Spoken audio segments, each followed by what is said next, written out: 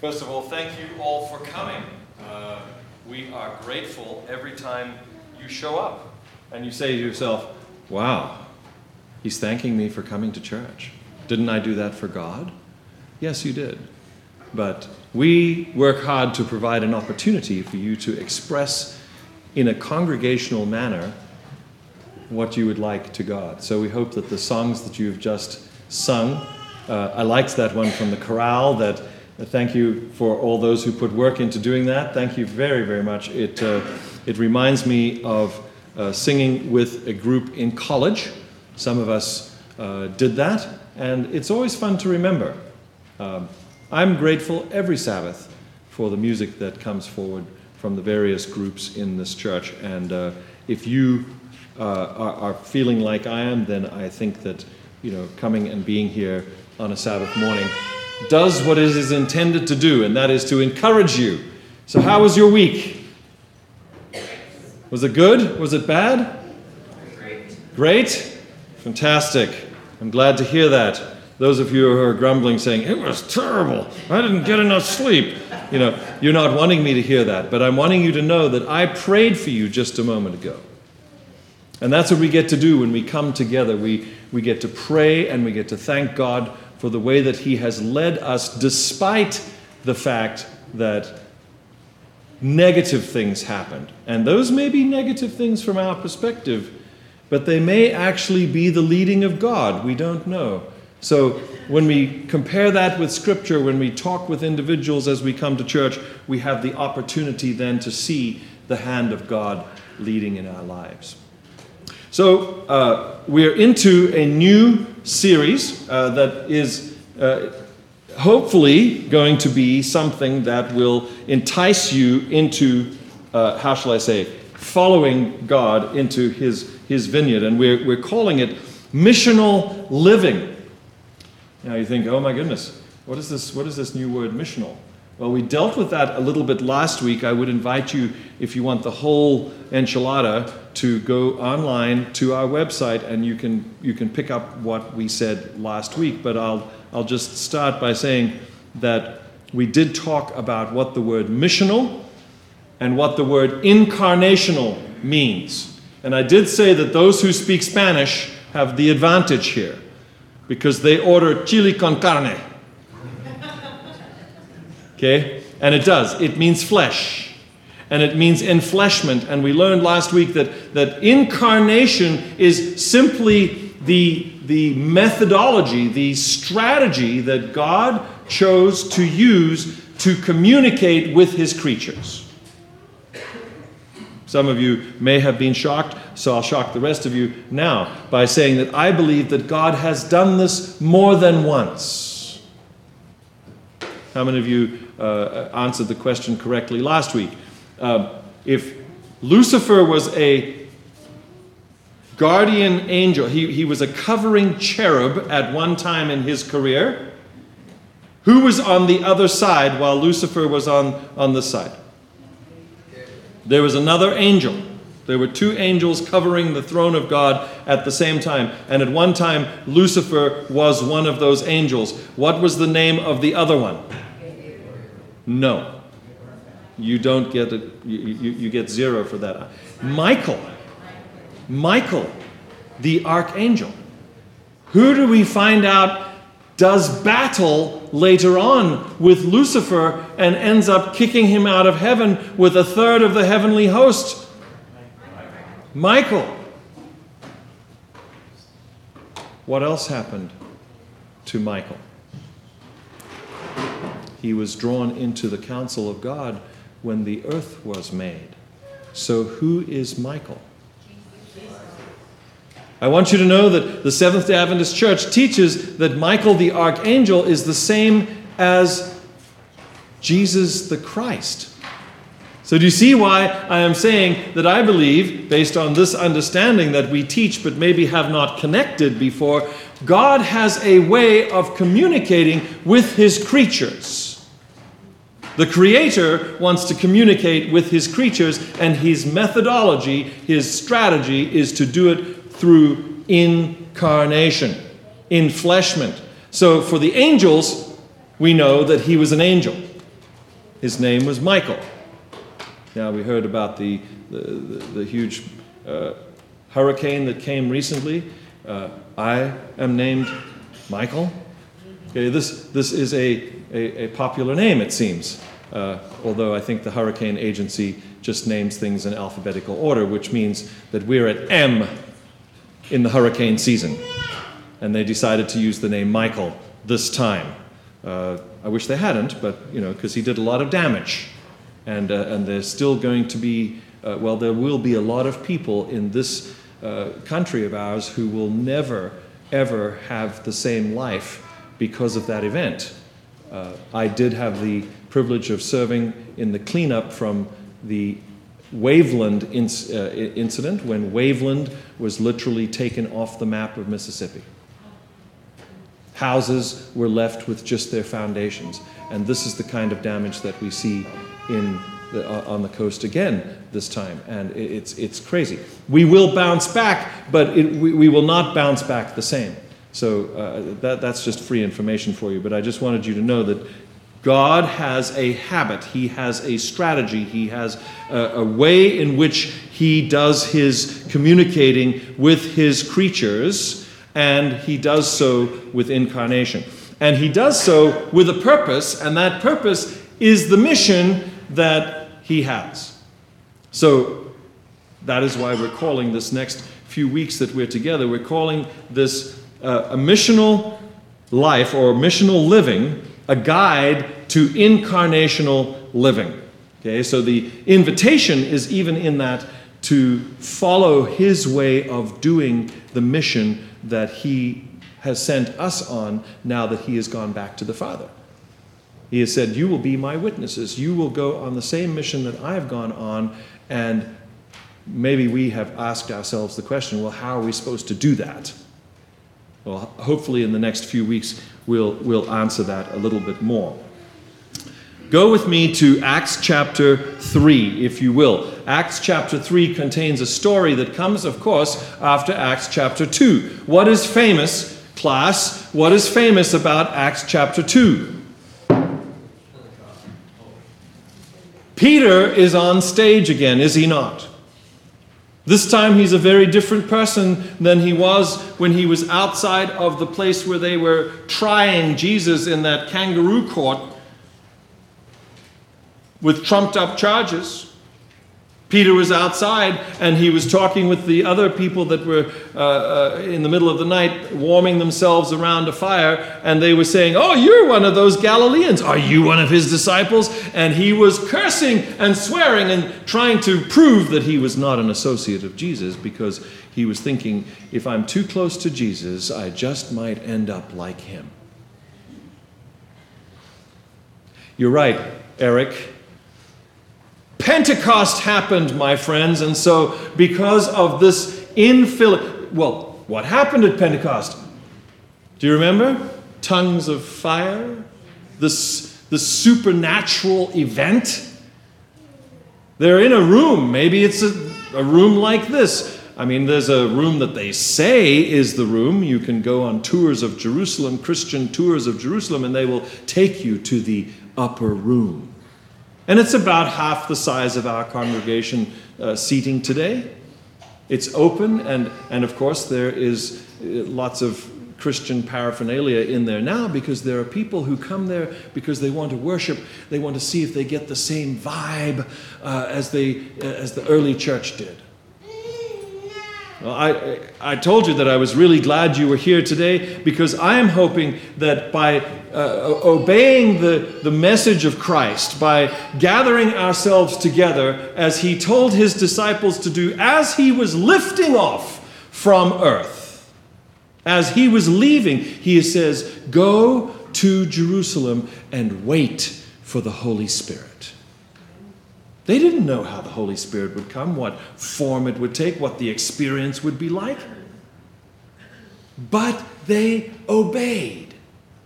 And I'm telling you, folks, it is the one thing, if there's one thing that the disciples of Jesus did that I want to follow, it is to obey Jesus.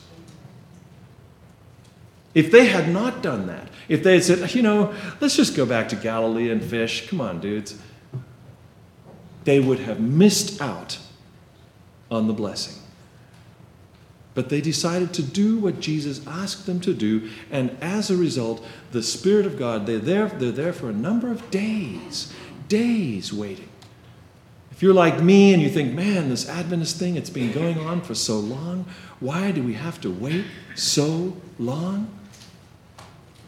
I don't know, maybe it's the thing with God. He tests us to see if we're really into this, to see if we really want to be with Him. 10 days they're there. And at the end of those 10 days, there comes this rushing wind. Maybe it was a Santa Ana, I don't know. But it comes rushing in like it did yesterday afternoon. I'm sitting on my porch and it was all calm, and then suddenly, whoosh, and the trees start going and the leaves start shaking, and what wasn't there before is suddenly there now. And the Bible says that there was tongues of fire that fell on their heads. And I'm only telling you this part of the story. I hadn't really intended to, but I'm telling you this part of the story because you need to know that when you read Acts chapter 3, it's because what happened in Acts chapter 2 happened. Because now you don't have just Peter beside a fire cursing, trying to say, I don't know if I really want to be close to Jesus. You have Peter standing up in front of people from all of the Roman world at that time who were Jewish people coming in for the Feast of Pentecost. They were there and they spoke all different kinds of languages, and you have Peter standing up and saying, this is Jesus, and you know what? You killed him. He's not afraid anymore. The Holy Spirit has gotten a hold of this fisherman who is rough and tough and still, wants to be, real man. He's gotten a hold of him. That's why I say I don't necessarily want to be like the apostles, the disciples of Jesus before Pentecost. I want to be like the apostles after Pentecost. So yes, I pray that every time we come together like this on a Sabbath, that you would feel the infilling of the Holy Spirit, and that you would leave and that next week would be different from last week. Because the Holy Spirit has come upon you, and that the words that you speak are not your own. They are the words of the Holy Spirit that you have been inspired to speak to whomever comes across your path from wherever they are. Because Jesus said to his disciples, you will be my witnesses. So what happens? Well, let's see what happens. If we're talking about the missional life, what does it look like? Well, here we go. One day, Peter, this is verse 1, one day Peter and John were going to the temple at the time of prayer. Now, you can't just go, okay. You have to say to yourself, who is this? What are they doing? And where are they going? Because this is the setup for the story. This is the setup for the whole reason why this story is included by Luke in his second book called Acts. It's Peter and John. All that's missing is James, three best friends of Jesus, Peter, James, and John. Peter and John were going to the temple at the time of prayer. So you have these guys who have had this experience with Jesus, who came to the Jewish people because they were the chosen ones that had for centuries been given an opportunity to get to know the God of heaven through his sacrificial system. And now they had also been given the realization that this was indeed what John the Baptist said that he was the Lamb of God that takes away the sin of the world. Ellen White tells us those hands that tore the curtain when Jesus died, from top to bottom, those supernatural hands that tore the curtain of the temple, gave us, all humanity, direct access into the very throne room of God. Through Jesus, who is prefigured by every single symbol that is in that temple. He is also the door. He is the curtain. He veiled himself. Aren't we talking about incarnation?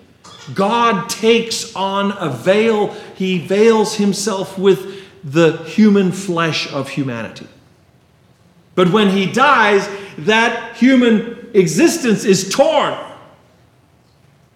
And now we see that he is the Lamb of God that takes away the sin of the world. When did this take place? I'm telling you, God is always on time. He is never late. He's never early. He's always on time via his time. It's at the time of the evening sacrifice. Morning, evening.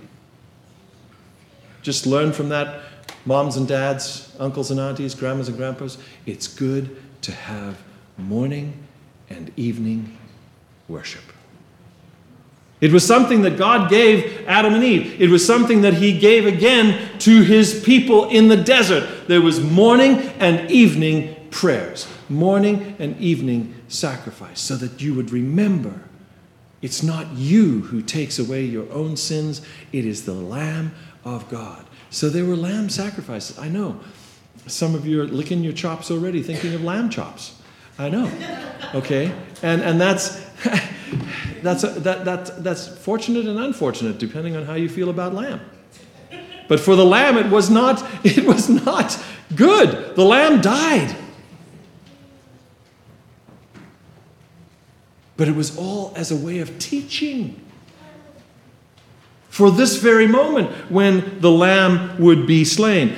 So where do we find, after this event, where do we find Peter and John? Peter and John were on their way to pray. What is another name for Jesus? I know that I call him the Plan, but there is another older name for him. He's called the Way. In fact, before Christians were called Christians for the first time in Antioch, they were called followers of the Way. So here you have, even in the way that Luke writes this, Peter and John were on their way. My friends, this describes for me in sort of one simple sentence what the Christian life should be like. If you've accepted Jesus into your life as your leader and your guide and your Savior, then you're saying, Lord, how do I live now?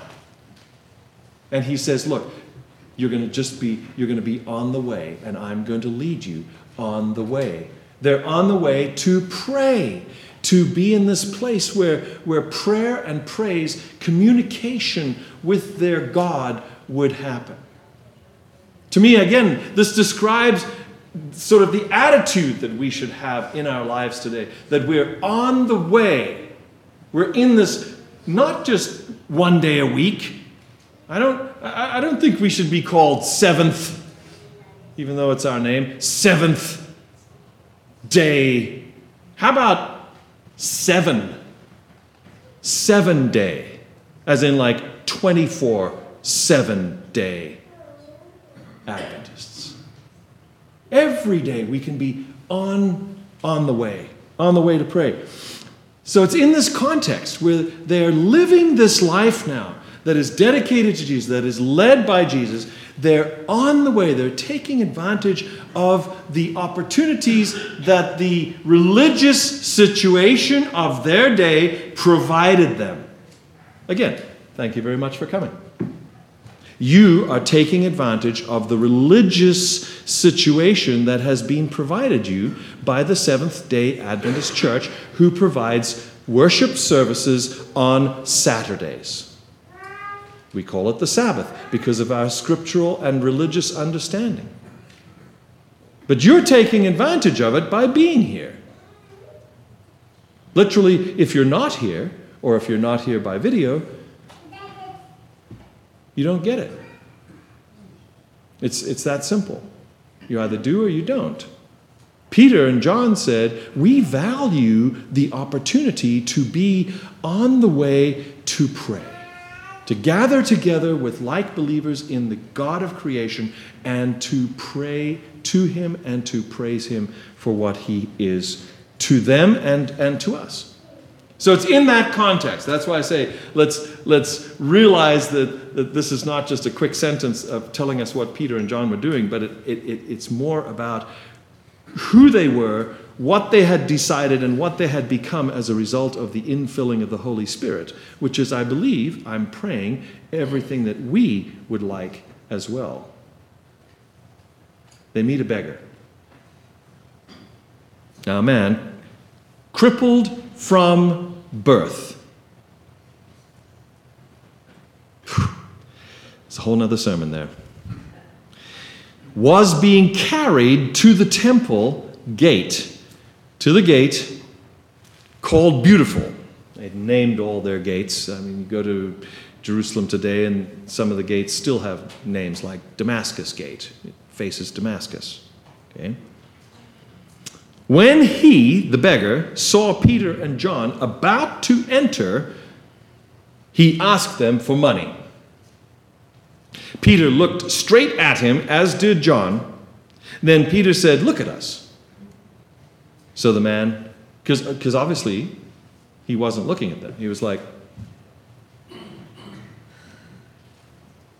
"Look at us." So the man gave them his attention, expecting to get something from them. Then Peter said, and these are classic words that we're going to sing in a moment, "Silver and gold I do not have." Old English, "have I none." Silver and gold I do not have, but what I have I give you. In the name of Jesus Christ of Nazareth, walk. Doesn't give him silver and gold. He gives him his legs back. Well, not back. For the first time. The first time.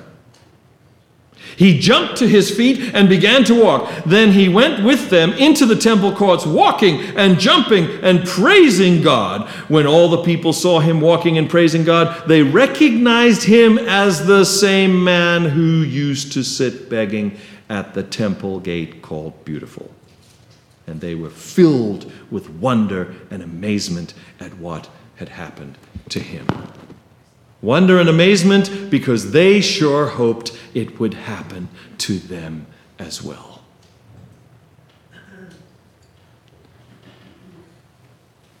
The song goes like this. Peter and John went to pray.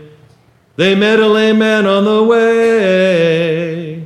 He held out his palms and he asked for some alms. That's the old word. And this is what Peter did say. Sing it with me if you know.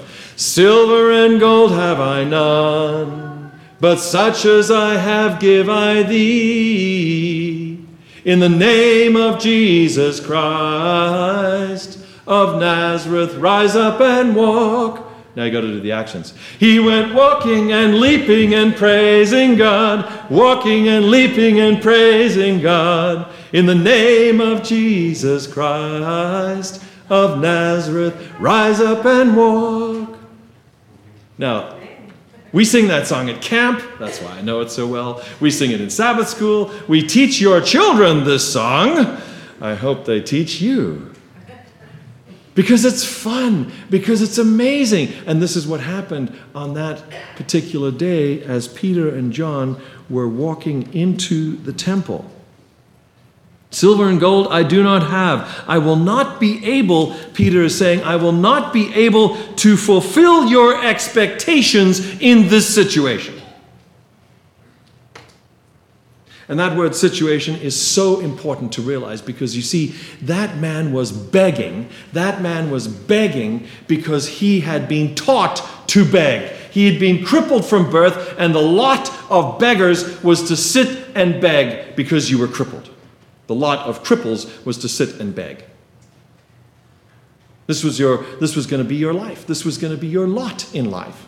In their society, it was something that is still in our society today. And if you look at many foundations, they have Jewish Israelite people who have started these foundations because in that religion it is looked upon as a good thing that righteous people do to donate great.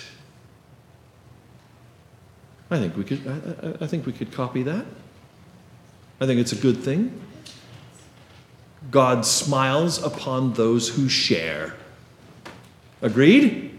So this is part of who they are, and he is participating in this situation, and he just throws up one hand thinking, here go two good-looking guys who probably have some money. They're going in to pray, and if they want to be right with God when they get there, they'll give me something.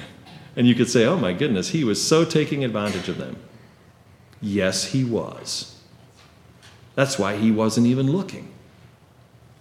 In his situation, he had been told, this is what you do. He's being carried, the Bible says, he's being carried to his spot, his corner. And he was doing what he was told to do by his parents. He was raising money for his situation. And the society was joining in. They were dropping their coins at his feet saying, you know what, God told us we should take care of the widows and orphans and the cripples. So here you go. I'm now good in God's eyes. You see?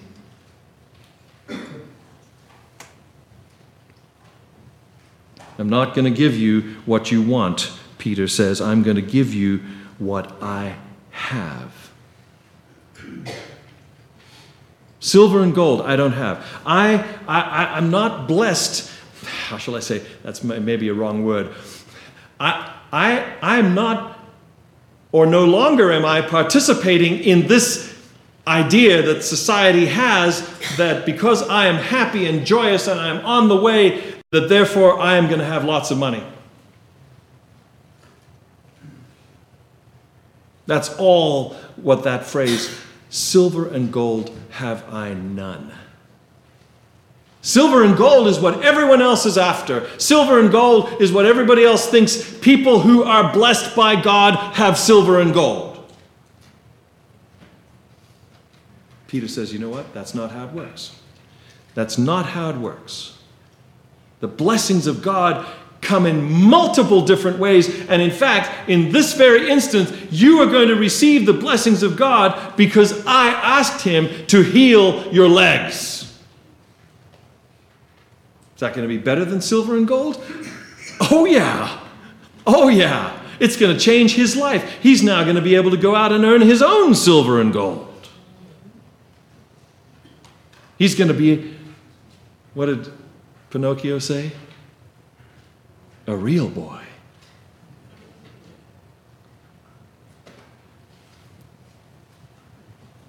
Not going to be able to fulfill your expectations, but I'm going to give you what I have. My friends, this presupposes that Peter and John have something to give. I don't know about you, but I want to make sure that as I am on the way, that I have that Holy Spirit power, that I actually have something to give. That's not silver and gold. That's the power of God. I mean, when we bless the offering every Sabbath, do you know why we're blessing it? We're giving it to God and we're saying, God, use your power with these gifts that we have to do whatever you want them to do. Guess what? We need to be praying the same prayer about us. Like the little kid who didn't have any offering one day, and the offering plate came past on the pews like they used to pass it along, and the kid jumped into the offering plate. Silver and gold have I none, but such as I am, I give. And Jesus says, I'll take that. And I'll heal this beggar. Maybe this week the words that you're going to say are going to be words from heaven that will heal someone else's heart. You ever thought about that? It's not silver and gold. It might be what you say to your coworker this week. I don't know. Maybe you're their boss and you have to fire them. Maybe how you fire them matters. So that when they come away, they feel somehow that it's okay that they got fired because you love them so much. I don't know what it's going to be, but he says, I cannot fulfill your expectations in this situation. I am going to give you what I have, and what I have comes from outside of this situation. Because you see, Jesus came from outside, and he incarnated into our situation. And that is what Peter had and what he was willing to give away. And so he said, in the name of Jesus of Nazareth, he identifies the leader. He identifies the power source. And he says, in the name of Jesus Christ of Nazareth, rise up and walk. So the question really today that we're asking in this journey that we're taking of missional living is, what's your gospel? You know, the phrase comes on the ad, what's in your wallet? Well, I want to ask you this morning, what's your gospel? What's your good news? This is the text that has been read so expertly for us and also came in our children's story today. Turn back to Luke chapter 4, real quick. Luke chapter 4. Jesus has come to his boyhood home. It was also where he was a teenager. It was also where he was a young adult. It was where he left from when he said to his mother, "It's now time, Mom." He's 30 years old. It's now time that I go and do what you know that I'm going to do. So he's well known. In fact, I've written into my Bible, Josephson. Josephson. Somebody asked in a recent meeting that we have, what is Jesus' real name? Well, the people of Nazareth knew him as Jesus Josephson. Jesus, the son of Joseph. And this passage tells us that is how they knew him. He's come back, and it's the weekend, and he's taking a break from his ministry. He comes back to Nazareth, and it's Sabbath. Now, I cannot pass this up in verse 16. As was his custom. You want to know how Jesus lived his life? Hectic in his ministry. His custom was to take a break on Saturday, the Sabbath, and go to church, or in his case, synagogue. You want a synagogue type experience? Come at 9:30 to this church, and you can have a lesson study. Thanks, Diane, for teaching the adult lesson study today. Thanks to all the teachers who taught your kids today. That's what we call Sabbath school. It's very similar to the synagogue-like environment that Jesus would have had opportunity to go to. And so he goes to his synagogue, and he is given a real privilege. The privilege is that you get to not only hold the scroll, which is sacred writ, he gets to unroll it and read it. Still to this day, there are festivals about the Torah. I happen to be in one in the big synagogue, the great synagogue of Jerusalem. Simchat Torah. This is when they take down the scrolls and they have the privilege, those that are privileged to actually hold the scrolls, and they gently dance around the synagogue.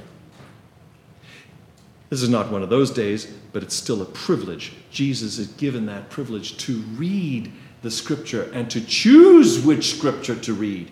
This is all very special. I want you to know, from a Jewish perspective. Sorry, I get into my Jewish mother mode, but this is very special. He chooses Isaiah, or as I say, Isaiah. The Spirit of the Lord is on me because he has anointed me to preach good news to the poor. He has sent me to proclaim freedom for the prisoners and recovery of sight to the blind, to release the oppressed, to proclaim the year of the Lord's favor.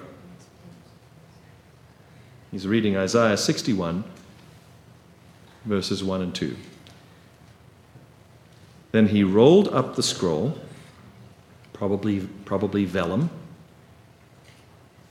gave it back to the attendant, and sat down. And as the story was told to you this morning, the eyes of everyone in the synagogue were fastened on him. And then he began by saying to them, because you see, this is what would happen. You would read, and then you would give an interpretation. All he says, to begin with, is this. Today, this scripture is fulfilled in your hearing. I ask you today, what is your gospel? What is your good news that you're going to leave here today and say, God has told me that I need to tell someone else this good news? That's your homework. We're going to have homework in these next few weeks. If you don't have this firmly established in your heart, that this is what you are supposed to be telling your friends and your coworkers and your loved ones, then maybe this is the week that you seriously get with Jesus and say, Jesus, I need to know. What do you want me to be saying to my world? You're my leader. You died for me. You saved me. I owe you my life. And therefore, I am asking you, please tell me what I am supposed to say and what I'm supposed to do. Please. And I want to say I have it on good authority, the authority of the Holy Spirit, that when you pray that prayer, he will answer and he will let you know what your good news is. What is the good news that he wants you to share? This is the good news that Jesus came to share with all humanity. And this is how he goes about that piece of it. And you're going to see in a moment what happens when he basically makes the inference, watch for the inference here, that this is not just a gospel for the people that he's reading to, this is a gospel for the whole world. He starts by poking. Do you know that Jesus pokes those he loves? He does. Surely you will quote this proverb to me, physician, heal thyself. What is he saying? You see, Jesus had already done miracles. Jesus had already healed people. And now here he's coming back to his hometown, and they are fully expecting that he is going to do some kind of miracle just like that in his hometown. So he just bold-faced comes up to them and says, for sure you're going to say, physician, heal thyself. In other words, do something to show us that you are the great physician. Do here in your hometown, he says, what we have heard that you did in Capernaum. They didn't have the internet. They didn't have video. They didn't have anything but verbal reports. And it had been reported to them that he'd been healing people in Capernaum. Hey, Jesus, hey, you did it for them. Why don't you do it for us? I tell you the truth, he continued, no prophet is accepted in his hometown. What? They didn't think he was going there. I assure you that there were many widows in Israel in Elijah's time. Oh my goodness, why is he bringing up that story? When the sky was shut for 3.5 years and there was a severe famine throughout the land, yet Elijah was not sent to any of the widows in Israel, but to the widow of Zarephath in the region of Sidon. Their minds are spinning at this moment, and they're going, what is he saying? Is he saying what I think he's saying?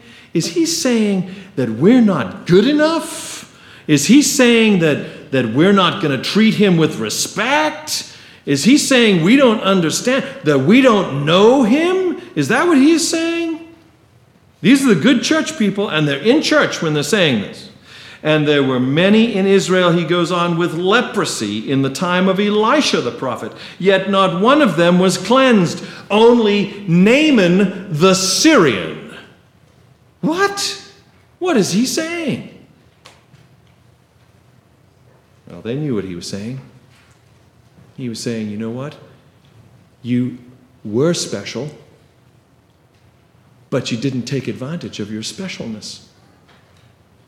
Now I'm saying that everybody in the world is special to God, and you're going to get upset about that? Well, look what they did. All the people in the synagogue were furious, not just some of them, all of them. All of them were furious when they heard this. They got up and they drove him out of the town and took him to the brow of the hill on which the town was built. And yes, my friends, you go up to Jerusalem and you go up to Nazareth. It is built on a series of 7 hills in the Galilee area. But he walked right through the crowd and went on his way. Was this a display of his supernatural powers, that he could walk through a very angry crowd that had just been dissed by him for not understanding what the scroll of Isaiah was saying? You had a job to do, Israel. You didn't do it. So I went elsewhere to find people who would do what I asked them to do. What? No, you can't do that, Jesus. You're in trouble with us. We're going to take you and we're going to get rid of you. Even though we know you as Jesus Josephson, even though you grew up right here in the midst of us, you better leave. You better go.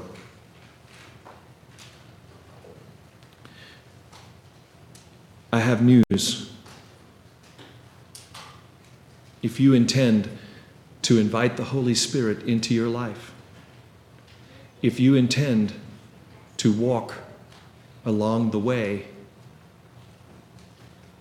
if you intend to share the gospel that God puts in your heart, the good news of salvation,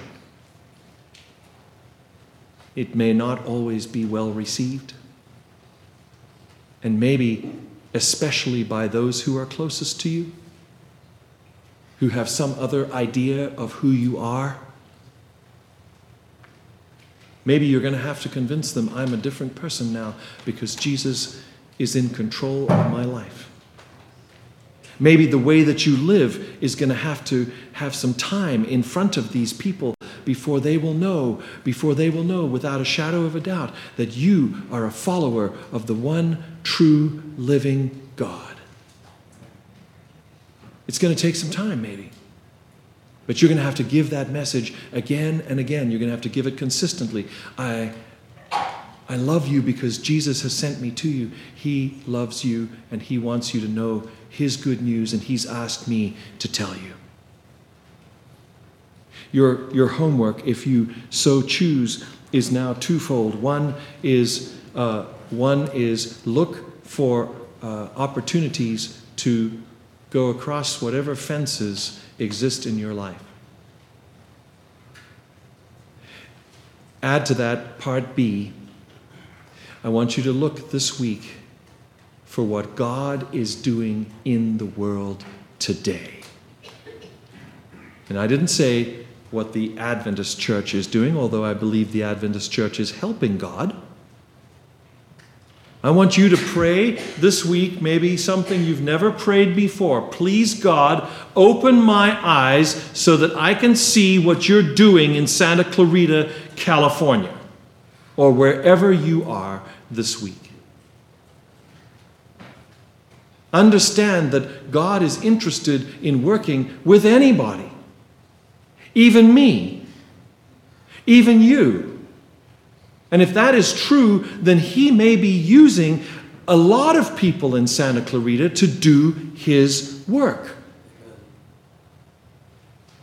Are we taking notice? When we ask the question, how shall we live, we need to be aware of how our God is working in Santa Clarita, so that we can know how to get involved. And that's kind of part C of the situation. Not only ask God what mission, what gospel he would like you to do, but also let's look for where he has already tasked individuals and or situations to be doing his will. And if you have the time, I'm inviting you to take the time. Go check it out. Go join. I personally got excited when I came to this church and I saw that we were involved with Family Promise. Family Promise is a nonprofit organization that houses homeless children in Santa Clarita. I said to myself, you know what? The gospel of Jesus says we should be interested in people who are homeless. That's my belief. So when I came to this congregation, I thought, wow, this is cool. This congregation is involved with an organization in the here and now that is interested in helping to find homes for homeless children and their families. And so it has been that we have become, deeply involved more with Family Promise. But I'm going to guess that every single one of you sitting in this pew knows of something that is going on, maybe not even religious, in this town right now, that you could say, you know what, whoever started that is listening to Jesus. Do you think that the services that this town provides for us are there because somebody thought that they would be just a good idea? Or do you think that this town provides police, provides fire, provides EMTs, provides a hospital, do you think that was because somebody thought it was just a good idea, or because somebody knew that God wanted us to take care of each other? See? So where you can look into your surroundings and see God at work, that's your homework this week. Next week I may ask a few of you to share to see whether or not you did your homework. So I don't know if that's going to keep you from coming back. I hope it doesn't. But I think that Sabbath should be a time when we celebrate what God is doing in our own lives personally, and also what he is doing in our community. If you believe that, say amen. Amen. All right. So, okay, I know that, people don't like to come where there are teachers. So I'll be quiet now. But you have your homework. Yeah? And I'll see you again next week, and we'll praise God for what he has opened our eyes to in this very community that he is doing. Because that is what the people of Nazareth didn't do. They had God himself in their midst, and they wouldn't believe it. I don't want to be that way. I don't want to be that kind of people, to have God in our midst and to not believe that what he is up to is real. I want to see it, and I want to celebrate it, and I want to say, thank you, Jesus. Amen.